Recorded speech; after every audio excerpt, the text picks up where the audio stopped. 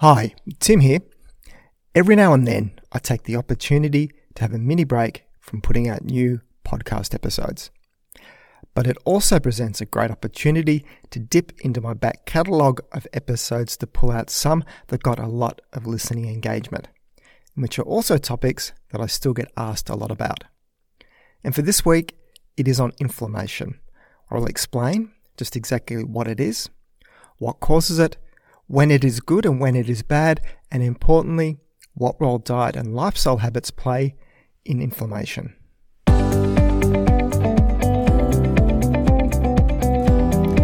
Inflammation is now getting top billing as the latest health concern you should be worrying about. From avoiding so-called inflammatory foods to eating anti-inflammatory foods to treat and even cure inflammation, is there no disease that cannot be explained by our understanding of inflammation? Far from something scary, inflammation is a natural process that helps your body heal and defend itself from harm. It is only when inflammation becomes chronic that the story changes. In this podcast, I'll explain just what exactly inflammation is, what causes it, when it is good and when it is bad, and importantly, what role diet and lifestyle habits play in inflammation.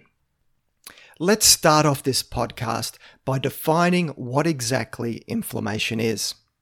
Inflammation is the body's normal response to protect against infection, injury, or disease.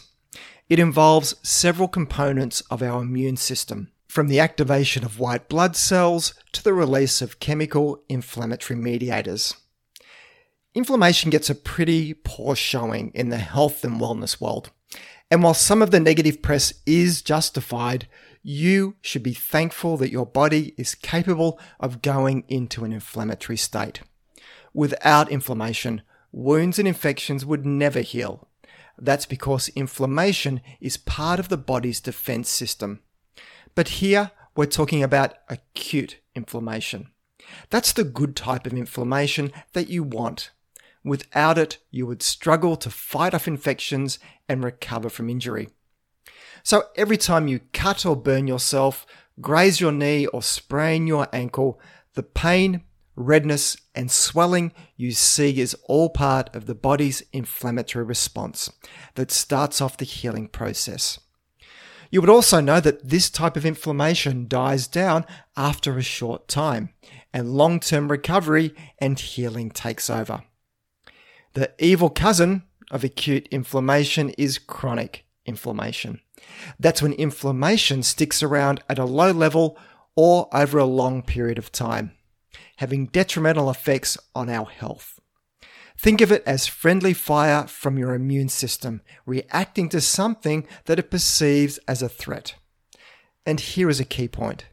Unlike acute inflammation, which shows up as redness, swelling, and pain that you can see and feel, chronic inflammation can be invisible. It is hard to detect chronic inflammation, so we have proxy measures for it, like a blood test for an inflammatory marker called C-reactive protein, or CRP for short. Now, just why chronic inflammation is bad news for your health is from a multitude of problems, including a progressive shift in the type of white blood cells present at the site of inflammation, particularly the presence of macrophages. Macrophages are specialized cells involved in the detection and destruction of bacteria and other harmful organisms. In addition, macrophages can also present antigens to immune T cells and initiate inflammation by releasing molecules known as cytokines that activate other cells.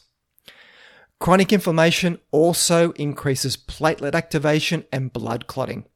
It depletes intrinsic antioxidants, generates free radicals and amplifies oxidative stress, delays wound healing and tissue regeneration, and to make things even worse, promotes cell aging and premature cell death. So it is not too much of a stretch to say that many chronic illnesses such as heart disease, type 2 diabetes, and even some forms of cancer have chronic inflammation at their core. You'll also come across it in conditions such as inflammatory bowel disease and even some forms of depression. So the million-dollar question: what causes inflammation?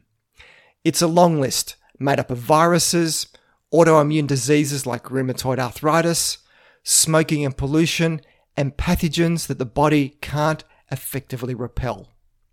Aging itself is also linked to inflammation. So too is obesity, in particular central adiposity, which has more macrophage cells localized in fat and thus produces more inflammatory mediators.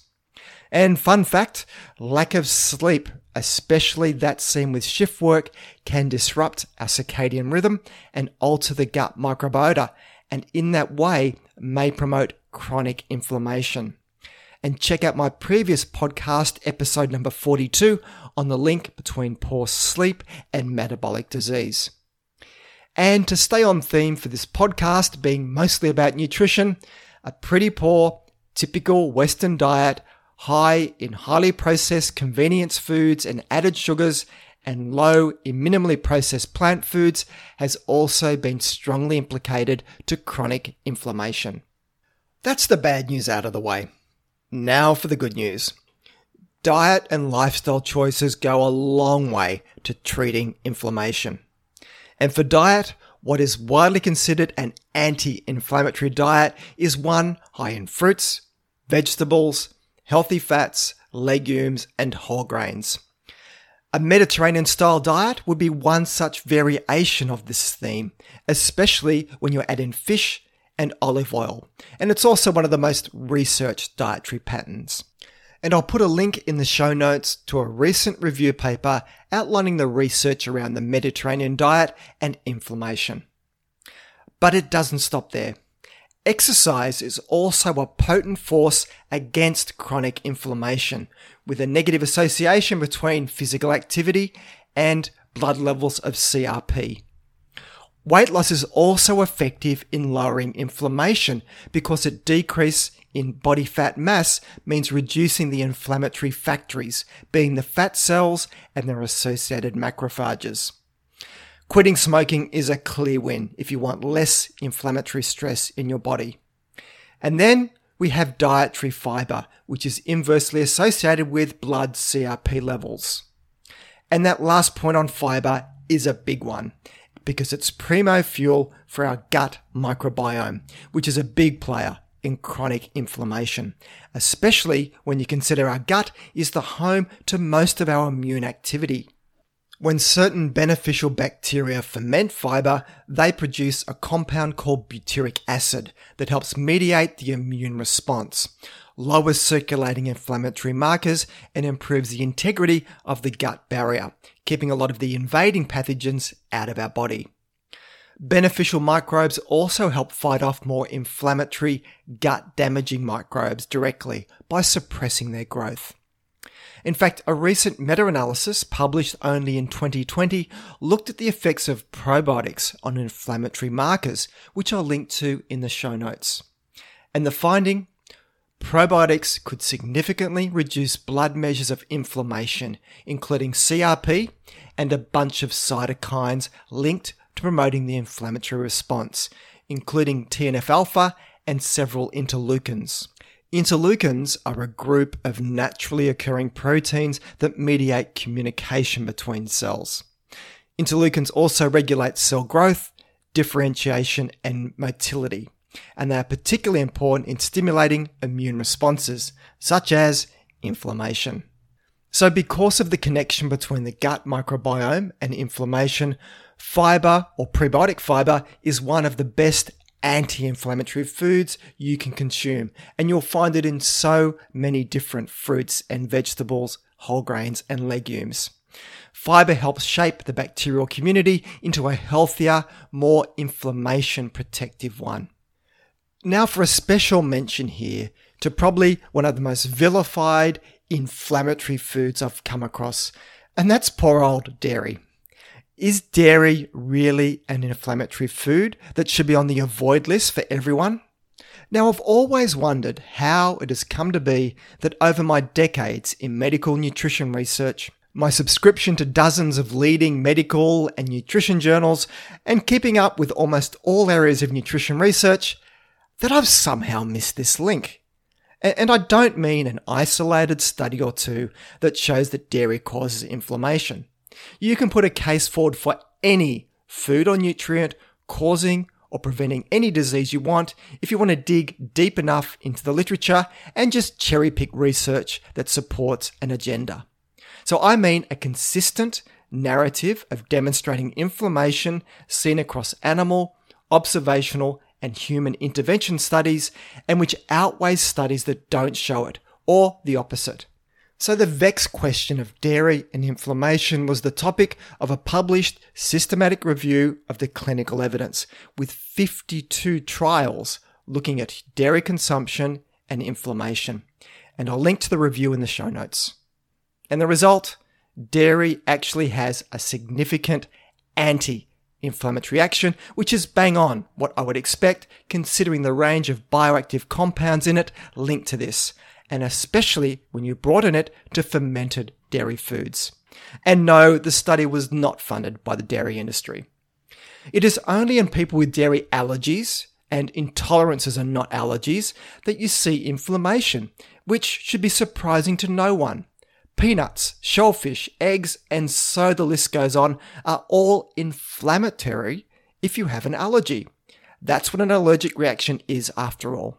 Yet, just because some people have allergic reactions to peanuts, eggs, or shellfish, we don't label these foods as inflammatory foods that the whole population needs to avoid. So if you don't like milk-based foods, have ethical issues with it, or even have some intolerance issues with it, don't eat or drink it. Simple. Lots of other delicious foods to eat in the world. But don't cut out dairy from your diet just because of populist woo pushed by wellness bloggers telling you that dairy is inflammatory. And to extend this, you'll come across lots of advice online about eating or avoiding certain foods because of their pro or anti-inflammatory effect.